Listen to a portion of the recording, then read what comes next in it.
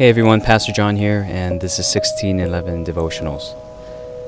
Let's take a moment now and get in the posture of being mindful of God's presence and get ready to hear from His Word. God, we thank you that you speak your words of truth into our lives, into our hearts, so that in the midst of all the busyness and chaos, we can keep our eyes on you and we can find true meaning and purpose in our day-to-day lives. Have that effect on us as we hear from you. We pray in your Son's name. Amen.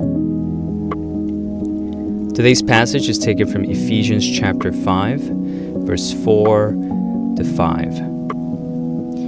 Let there be no filthiness, nor foolish talk, nor crude joking, which are out of place, but instead let there be thanksgiving. For you may be sure of this, that everyone who is sexually immoral or impure, or who is covetous, that is, an idolater, has no inheritance in the kingdom of Christ and God. Well, there's a clear command here for believers and saints to avoid any sort of foolish or crude joking, speaking that's out of place. What's interesting is that instead of replacing that with nice or kind or polite speech, it says instead let there be thanksgiving. It's as if Scripture is saying that just as habitually as some people may be prone to joking in a crude way, talking foolishly and aimlessly, Christians should just as casually and naturally give thanks. Maybe something you can try is consider the next small talk you have. Plan on sharing something you're thankful for. After you say the "How are you doing?" and "I'm good," tag on to that something you're giving thanks to God for during this week, during this season. There ought to be, according to Paul, a natural outflow of thanksgiving from our lips. And it urges us to live in a pure manner of life that is very countercultural then and now, in a way that is sexually pure, and in a way that is not covetous, meaning it's not materialistic, it's not driven by the love of money, which Paul says here is idolatry.